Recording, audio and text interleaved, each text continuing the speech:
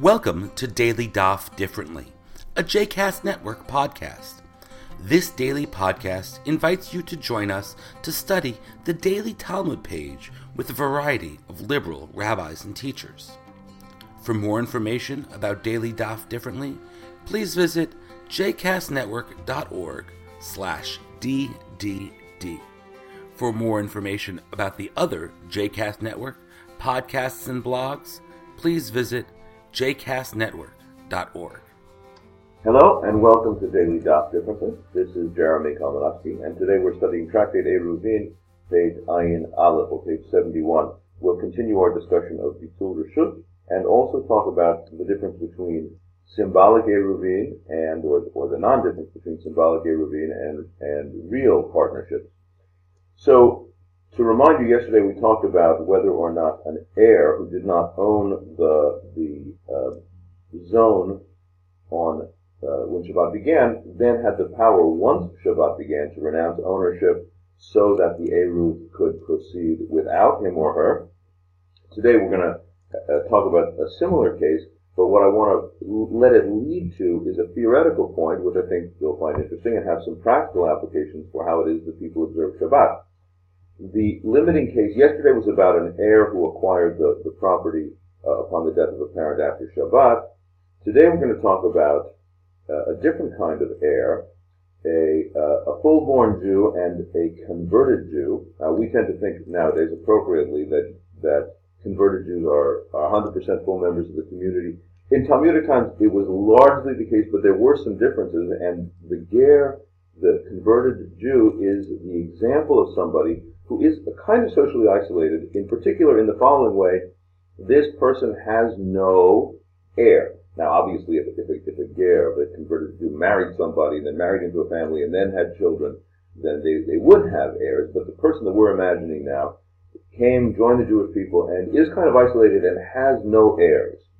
And they live next door to a sort of more fully integrated Jew, socially integrated Jew. Then the person dies. Okay? Now, all of that person's property is, in the legal sense, lacking, intestate. The person's property is hefker. Anybody can take it. So, it's onerous. So, the Jew acquires the property after Shabbat began. At least that's one of the applications proffered. Acquire the property after Shabbat began. Does that person now have to renounce or not? Well, that's not the question that I want to focus on. What interests me is the concept of whether or not people acquire property on Shabbat. Something small, it could be like a free newspaper, or if I give you a gift on Shabbat, do you acquire that ownership? This will be further brought into our discussion because Beit Shammai is of the opinion, is recorded here, that Beit Shammai is of the opinion that this whole concept of Bitul Reshut cannot exist on Shabbat itself. It can only exist before Shabbat, because to nullify your ownership in this courtyard zone is like granting somebody else new ownership, which should be forbidden on Shabbat. And Beit Hillel says, no, renouncing ownership is a symbolic gesture of istaluke reshuta. It is the voiding of ownership. It is not the conferring of new ownership, and therefore is permitted on Shabbat. So Beit Hillel says that it is okay to nullify your ownership in this communal zone, but he agrees, or they agree, presumably with Beit Shammai, that conferring new ownership would in fact be forbidden on Shabbat. And so this, by the way, is in many casual cases, I think we do give gifts, we bring things to people, but as a halachic matter, the truth of the matter is that you are not really supposed to give over ownership to somebody else of something on Shabbat. You're not supposed to acquire ownership of something on Shabbat. And this is a prohibition derabanan, a prohibition of the status of rabbinic legislation. Why? Well, because basically it's like doing business.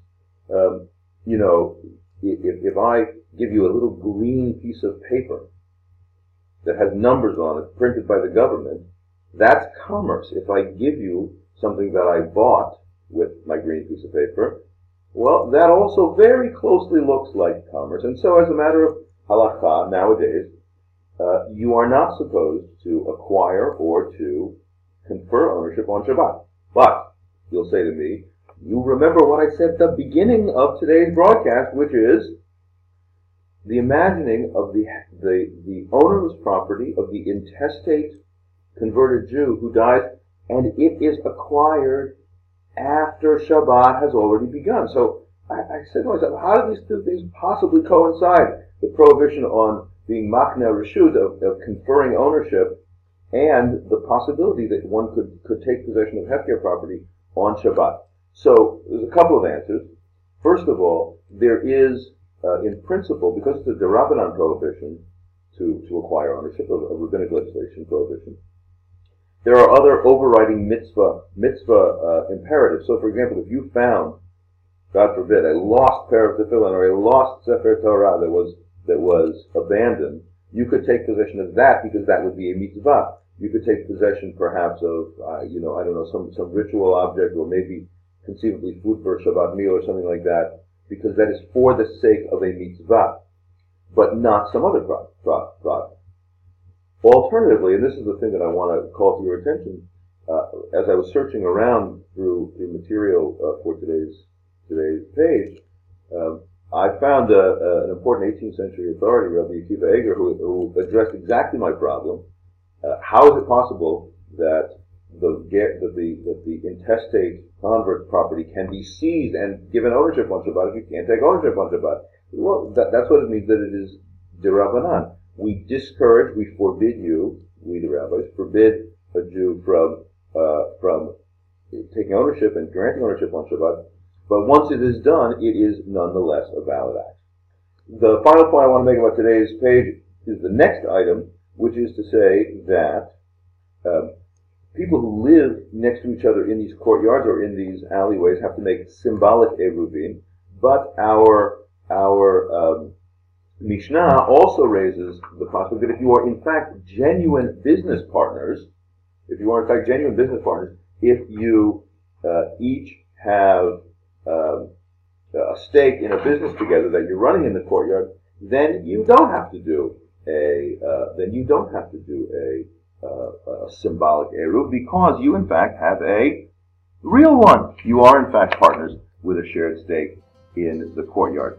The page will go on to flesh out some of the halachic specificities of this, but I thought that was quite interesting. We have these symbolic eruvin, but in some cases they're not even necessary because we have real partnerships. Thanks for learning today's page with me, and I look forward to learning with you again tomorrow.